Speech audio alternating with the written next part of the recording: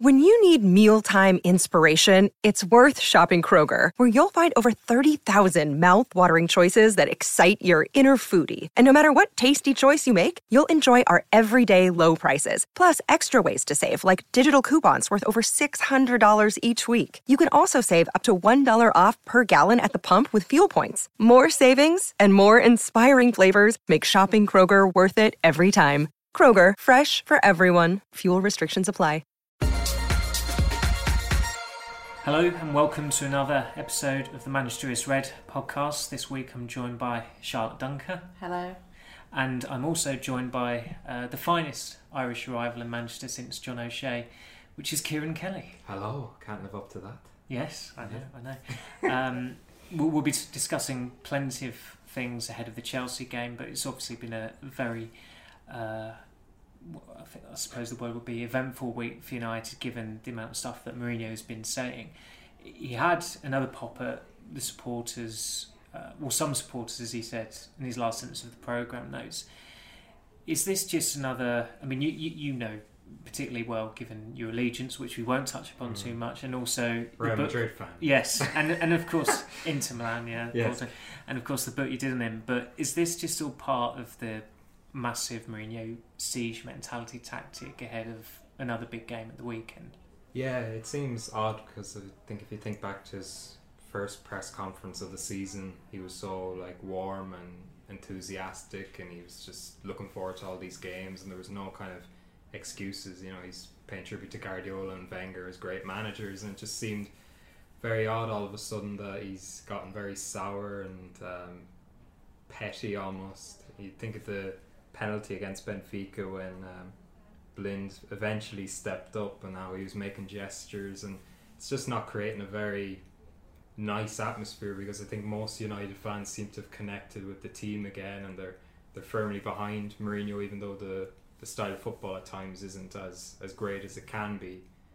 But once you start picking on your own fans when really they haven't done anything wrong, as far as I could tell, when Rashford went off against Tottenham, the boos from where we were you couldn't really hear them.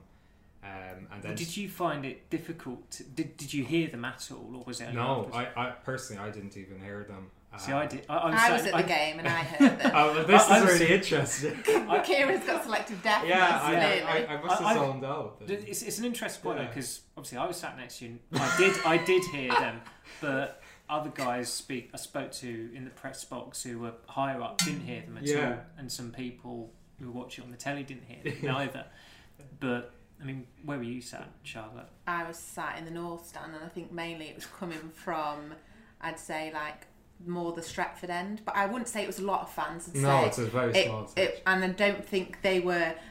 I don't think they were slating Mourinho. I think it was just more of an annoyance because Lukaku wasn't playing as well as Rashford. Yeah. And you knew as soon as the board came up that Martial was going to come on, who was going to come off. The same way you know that Mata's going to get subbed in every game. Yeah. You know that Martial and Rashford are the two that are going to get swapped over. And I think it was just annoyance thinking, get out of that mindset, Mourinho. Why don't you look who's playing, switch it up and just bring Lukaku off. I don't think they were having a dig at Mourinho as much as he's perceived it. Had a dig back. I think it was just their way of just being a bit annoyed and oh, for goodness sakes, why have you done that again? Yeah. But he was right, because Lukaku did well. Yes, he did do well, so the lesson to be learned, Mourinho knows best. He always gets it right. Did you get the feeling, having sat among supporters, that they want to see Lukaku, Martial and Rashford start? Yeah, I think so. At the expense of Mkhitaryan. Yeah, Mkhitaryan. I think personally, obviously me been watching him in the last few weeks, he's been the one for me who's been in the worst dip of form. Maybe he's tired, maybe he just needs a rest, but I think he does need to rest him and stop over relying on him and stop thinking it's Martial or Rashford and play them three up front and see what happens. Where would you play Rashford or Martial? I'd play... This is the conundrum, isn't it? Because they're both rubbish on the right. I was going to say they're both rubbish on the right, but then you could try and play Rashford in a 10, Martial on the left, and Lukaku ahead of Rashford. And on the right wing? Valencia. No. Juan, but he's not great either on the. Well, you could try Mkhitaryan on the right wing. No, I've had enough of Mkhitaryan. He's going on the bench.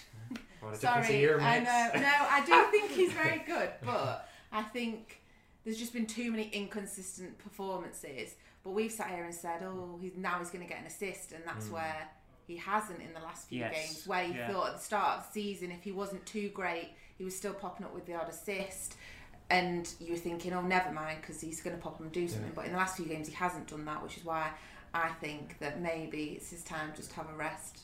I'm not fully slating him, I just like to point out. It's somewhat ironic. I know a year's an incredibly long time in football, but this time last year, United fans were clamouring for Mkhitaryan to be brought into the team when he deserved to be, probably, and now they want him out of the team when he probably should be out of the team, but Mourinho's keeping him in there, which is slightly kind of interesting how well Mkhitaryan has done over that period of time.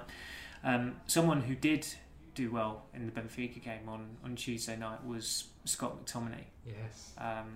I mean, some people have said, his lateral passing was great. I was really thrilled by that. And I get what they mean, because it was kind of like, as you say about Matic, he's usually a minimum 6 out of 10 player, which isn't necessarily a bad thing. But McTominay had that kind of performance. Are you surprised how well he's acquitted himself in the first team? Well, on the surface, I thought when Pereira went, he was the one who was going to stand to benefit, and I know it's taken him a couple of months, but he just fits that style. Mourinho, all his youngsters in the past have been generally, freaks in terms of physique. And, in the nice possible way, they're kind of monster players, who, 6'4", 6'5", and he's grown into his stature as it's gone on. You think this time last year he was playing as a makeshift striker for the reserves, so it's quite a great story, and I think that was probably one of the first games where I've seen him kind of make an impression, and the game certainly didn't pass him by. It's kind of just the basic things, the rampaging runs, the head in, all the things you expect of a centre mid at that size, but he did them very professionally, and you wouldn't have really known that that was his first Champions League start. So I think there's a lot to take from that, and I think for the academy as a whole, it was a brilliant week. You've had obviously the 80th year anniversary of every matchday squad there being an academy player. You've had Angel Gomez obviously lifting the World Cup for the young lads, so I think it's really exciting, and ironically with Mourinho at the helm, that's continued, and that's probably surprised quite a few people, but long may it continue, because I think supporters, particularly United fans, never get sick of an academy player getting a chance and taking it. I suppose he's the Lancastrian Messi in that he's benefited from a growth spurt and is making an impression. Still unclear who he's going to be playing international level. On the academy thing, I mean, Mourinho's copped a lot of flack for it from that in the past, but he has given some players chances. Is there anybody else that, I mean, you watch a lot of the reserves and the under 18s. Is there anyone from there that you can see doing a McTominay? I mean, McTominay is one of those players who he didn't get a lot of. There've been a few United players, in fairness, like Cleverley would be another one, Lingard would be another one. Players who've not had a lot of fanfare about them in the youth level, but have actually forged a half decent career in the first team. I think McTominay has been more of one of them solid ones in the reserves, rather than someone who every time not a really exciting player. Yeah. Who's been impressing in the reserves? God, you've put me on the spot now, and I actually can't think of anybody. Failed to prepare for a question. You didn't know. Yeah, I was going to say Demi Mitchell, but that's an obvious answer, isn't it? I was trying to go off on the reserve team. It's not as exciting as a couple of years ago, which is a problem as well. It is a big problem. But how do they remedy that? What I mean is, how do they remedy it if they've got... I mean, Van Gaal, the way they did it under Van Gaal was that he'd say, if Januzaj's annoying me, I'll throw him in there, and some people will turn up at Lee, and that'll be good. Throw him into the reserve. Yeah, I mean, do you think that... I mean, we've gone off on a slight tangent here, but in order to make the reserve team more exciting, do you think Mourinho does need to? No, I don't think he needs to make it more exciting. His main focus is obviously on the first team. Yeah. Why should he be bothered who turns up to watch the reserves at League? If the fans are interested in that level of football, I think they're going to go.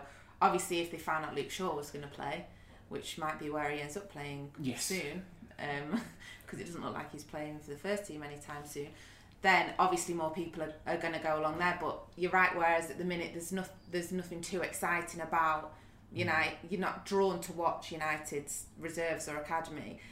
I was watching City under 19s the other day, and they're the total opposite. Like they were 5-0 up by half time, and that for the future, like the youth, that's scary. But from United's perspective, it isn't, because City won't give them the chance. Yeah. So United might get a couple of gems come through and they use them, which is going to be useful. Whereas you look at it now and think, wow, City are unbelievable at that level compared to United. But none of them players are going to make it through City's first team, I would probably say. So is it a problem for the long term? Probably not, because I still think that you're going to get those 2 or 3 that come through. Maybe they're not shining now, but over the course of the season, who knows? You suspect Phil Foden might be the acid test for Guardiola in that respect. On Guardiola, there's a picture frame of him in here, which Ian Cheeseman's probably left from his TV appearance. Yeah, we won't say what it looks like. No. But Gary Neville made a decent point on Monday Night Football when he said that how one of Mourinho's problems was what was going on at City with the style, and it's well documented that Guardiola was Ferguson's first choice. I'm sure Ferguson will bring another book out and say, oh no, he wasn't, he was unavailable, what have you. But how much of a problem is that for Mourinho right now? Is it temporary, or do you think it will be long term? The style or the factor on such a winning run? Kind of both, really. Both, yeah. Just the whole Guardiola factor, I suppose. I think it works both ways. They've been at kind of their best and worst, having Mourinho having Guardiola to come up against, brought out inverted commas the best of him to get Real Madrid to win that title against that one of the best teams of all time. He'll always maintain was one of his best achievements. And Guardiola, I think, in the short term at least, likes having Mourinho because obviously he pushes him more than any other manager. But it's been quite maybe not for us. We all expected them to be at loggerheads from day one, but there's been a lot of respect there obviously so far. You would wonder, with that game coming up on December 10th, I think, whether there might be a few barbs thrown, because we've seen Guardiola. I hope so. I think even just a little bit of tension would be great. We've seen Guardiola maybe inadvertently having a pop at Tottenham and the Harry Kane team. Yeah. And he has that sneaky aspect as well. But I think it's very much when you look ahead even to Sunday, and I think at the moment the mindset is probably just you have to keep up with City, because I don't think anyone expects Arsenal to beat City away on Sunday. You're almost expecting them to have won before you check the score now, which is always a worrying sign. But I think for United, it's kind of just you have to win each game and hope they do slip up, because inevitably they'll get a blip. Seen all the top teams drop points unexpectedly. United at Huddersfield, Chelsea at home to Burnley on the first day. So there will come a time where they have a blip, and it's just up to United to keep winning. And I don't think Mourinho is going to be worrying necessarily about Guardiola per se, when at this moment he's turned his attention on his own fans. So that's obviously where his mindset is at the moment. During this spell between the October international and the November internationals, obviously we've got the Chelsea game to come, but United's football hasn't been watchable. It's been solid, it's been pragmatic, with the exception of that aberration against Huddersfield. Do you still think that some of the criticism, Charlotte, has been unfair in the sense that they played some really watchable football in the first 2 months, and it's only been a few weeks where they've gone off the boil? I think the problem is that these performances have been like back to back, and every time you've been turning on to watch United, it's like, oh, another dull, boring result. And I think the criticism from the fans is obviously they want to go and they want to watch exciting, free-flowing football. Who wouldn't? And Paul Scholes said something the other night, and he in response to Mourinho saying, oh, why aren't the fans like chanting and jumping up and being excited? And Scholes said, well, what have they got to be excited about? Like, yeah, they get excited when they score a goal, but the build-up, 80 odd minutes of that game has just been like quite dull. I was watching it the other day and I was doing the blog and I was thinking, what do you even say here? Like, boring, like nothing to tell you. It's barely... They've kept possession, they've knocked it around a bit, that's it. Have they really created anything? No, they haven't. Against Benfica, I just thought the play was so narrow all the time. They're not getting out to the wings, they're not utilising the wings, it's not exciting. And if you go back obviously into the past, it's what United was all about, wasn't it? Like gigs, like obviously I'm going back a long time now, but like gigs like flying up down the wing, like that's what the United fans want, that's what's going to get people out of their seats. And I don't think they're obviously not annoyed at Mourinho because of the results, and that's where the criticism is a bit unfair, because they are basically on the brink of the Champions League knockout stage, second in the league, doing well in the League Cup. They're not doing badly. I think it's just people being picky. I think United fans have been spoilt over the years because of the way United have played and how exciting it has been. To then go to like this turgid, boring football where sometimes they literally are bereft of ideas, and you're thinking, where is a goal going to pop up from? Obviously it did last weekend. And I think that was the most annoying thing about the Liverpool game was, hopefully they won't do this on Sunday, Liverpool, everyone knew how bad Liverpool's defence was, and they didn't do anything to test it. I don't think the fans were as annoyed at getting a point from Anfield, because there's been many a season when that's happened and it's been like, oh, it's a decent point. At the start of the season, obviously you want 3, but would you take a point? Probably yes.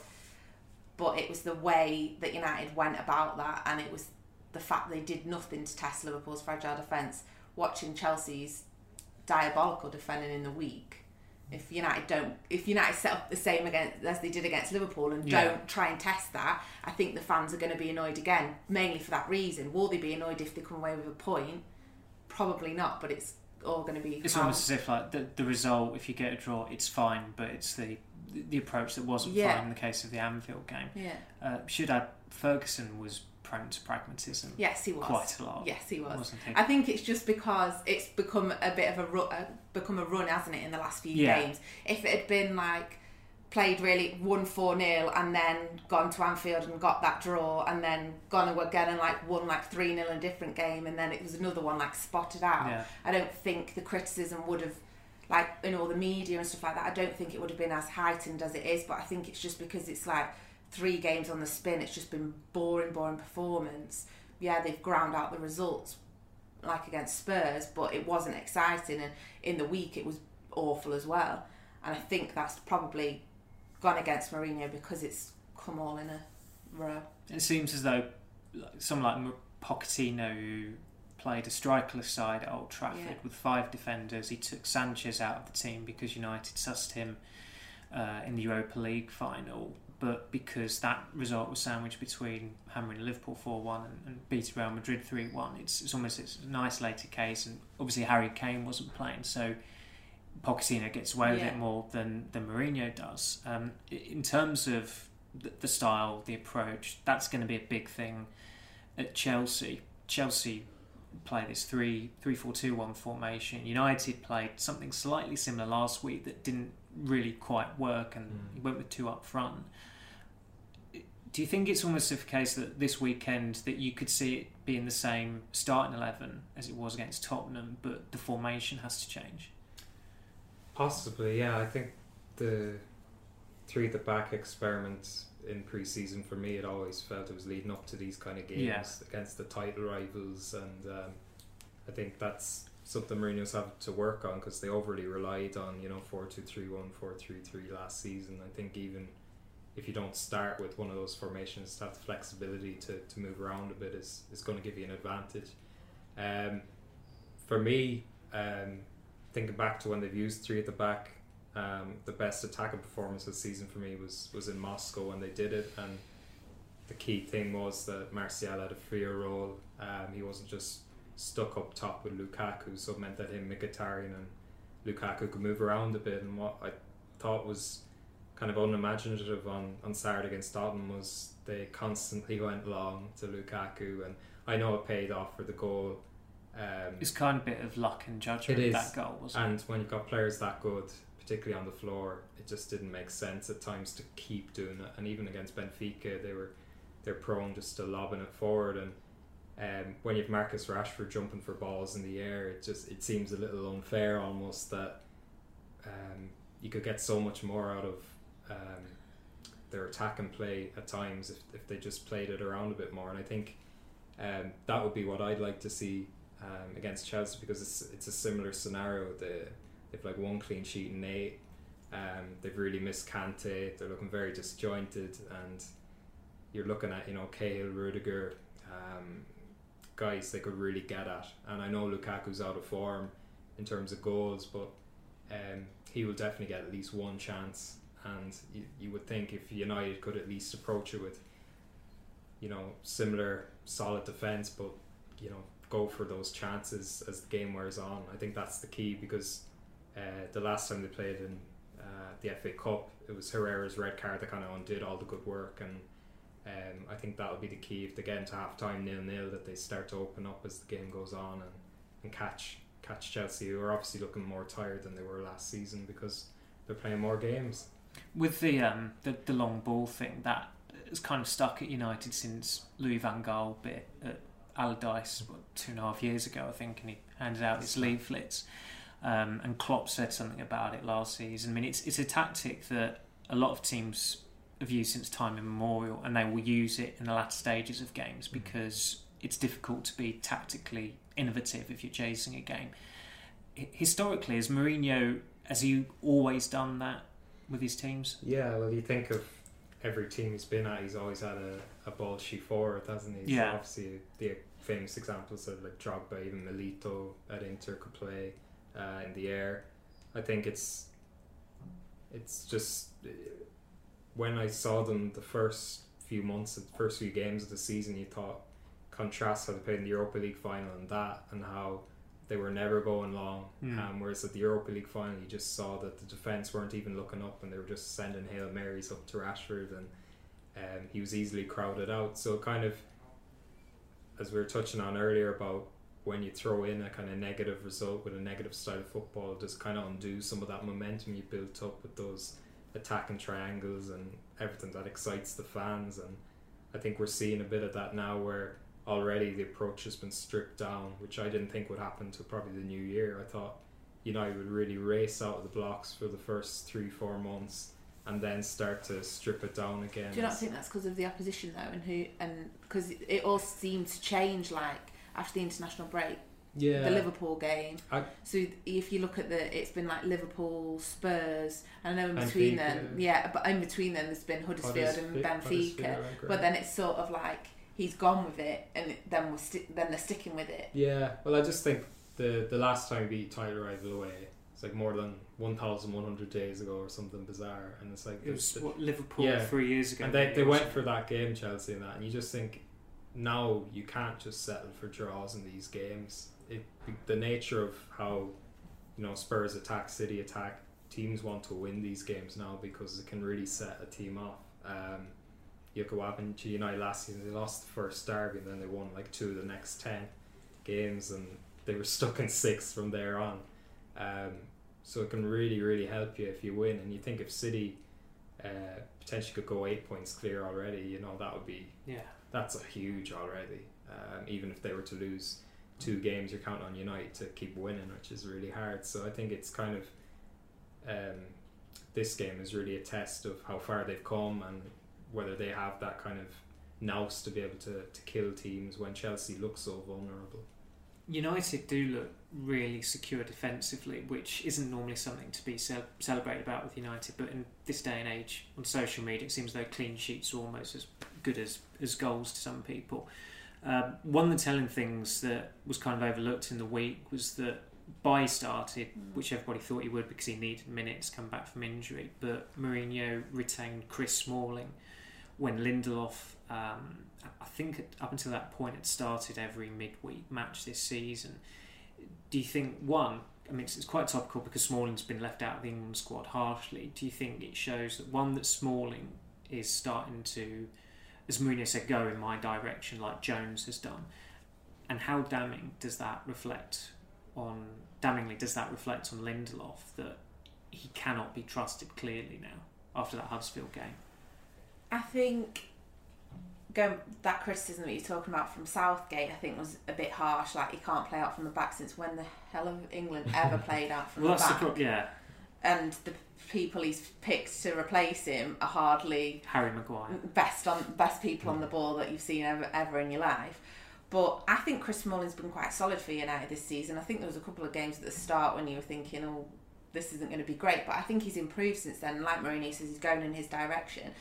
Lindelof, you are beginning to wonder where on earth he's going to fit into United's plans. But it's one of them, if he's not given the chance, he's never going to be able to prove that he can do it. But then when he is, because he didn't, in his first couple of Champions League games, to me, he didn't set the world alight, but he was solid enough. Yeah, it was reasonable. Like McTominay, we were saying, like he did the basic things and he did the basic things well. But then, should we really be comparing Lindelof to an academy lad who's making his first Champions League appearance? And that's the sort of level that you're thinking, like go out there, do the basic things well, and then you've played well. Whereas everyone thought he was going to come in and partner Bailly at the back straight away. He thought they were going to be United's centre-back pairing. But I think, to be honest, it's credit to Smalling and Jones, because nobody thought that they were going to be the first two centre-back pairing or the pairing with Bailly. So it's credit to both of them in the way they've been playing. Luckily for Mourinho, they've both been playing well. That I think that's what's keeping Lindelof out as much as anything. As you say, it's an interesting point when he's going to get a chance to actually prove himself, because he's since June, July, or September, October, doing a bit of maths there. It's been nearly 5 months since he actually signed for United. He's still not made his first Premier League start. Marcus Rojo looks like he's going to come back later this month. Further down. Yeah, who's a big favourite of Mourinho, who has improved a lot under Mourinho. The advantage in all this, I suppose, for Lindelof is that United have got 9 games in December, it looks like. Bearing with that in mind, and the way players come back from injury, do you think that could be like a bigger month than it initially seems, and that they're going to have all these players back? That's a chance for them surely to turn up the heat on City, particularly with that derby at the start. Yeah, you've got Ibrahimovic to offset the pressure on Lukaku. So we're talking Pogba, Rojo, Ibrahimovic, Ibra, Fellaini, Carrick. Yeah. Scott McTominay. Super Scotty McT to the rescue. And do you know what? I think if he starts him in the derby, I really don't think Pep Guardiola is going to be panicking, to be honest. So I don't know. Like, I think Pogba is going to be the biggest. Pogba's been a big miss for United in the last few games, and I think he is going to be the difference. I think United's style of play is going to change when he comes back, and that's going to make a big difference. Is it going to? I think United are going to go toe to toe with City all the way to the end of the season. They play totally different football, and to all the purists out there, it'll be absolutely hilarious if United win the league playing football the way they're doing, versus how City are playing this beautiful, free-flowing football, amazing to watch, versus United's boring football. But it's paying off for United and Mourinho, and I think that bring those players back, and there is no reason why United and City aren't but both going to be up there, and the derby's going to be more tightly contested than some people might think. I think looking at the way City and United are playing at the minute, people will be putting their money on City to put 4 past United. But like you say, United are solid at the back, but your only fear is City, and to be honest, City defensively aren't great. Exactly. Well, that's the point. It's like, I think both teams have got 9 games in December, and you look at the size of City's squad, where you're playing. I think teams will be playing on the 30th, and they'll be playing on New Year's Day. Mm-hmm. That's a big test of players' durability and endurance. But we'll obviously, that's going to be a very exciting month. But we've still got November to get through. I will end on some quick fire questions, Charlotte. No, it's not mastermind or anything like that. I'm not going to ask you for your full name. I was going to say, you've got like the encyclopedic knowledge. No. It's purely opinion for Chelsea, because let's face it, they're not going to both start. Rashford or Martial? Martial. Kieran, same question. Rashford. And do you think Rashford will start? No. Do you think Martial will start? Yeah, I do. Okay. Hey, what do you think? I think Rashford will start, wrong. But I would prefer to see Martial come in.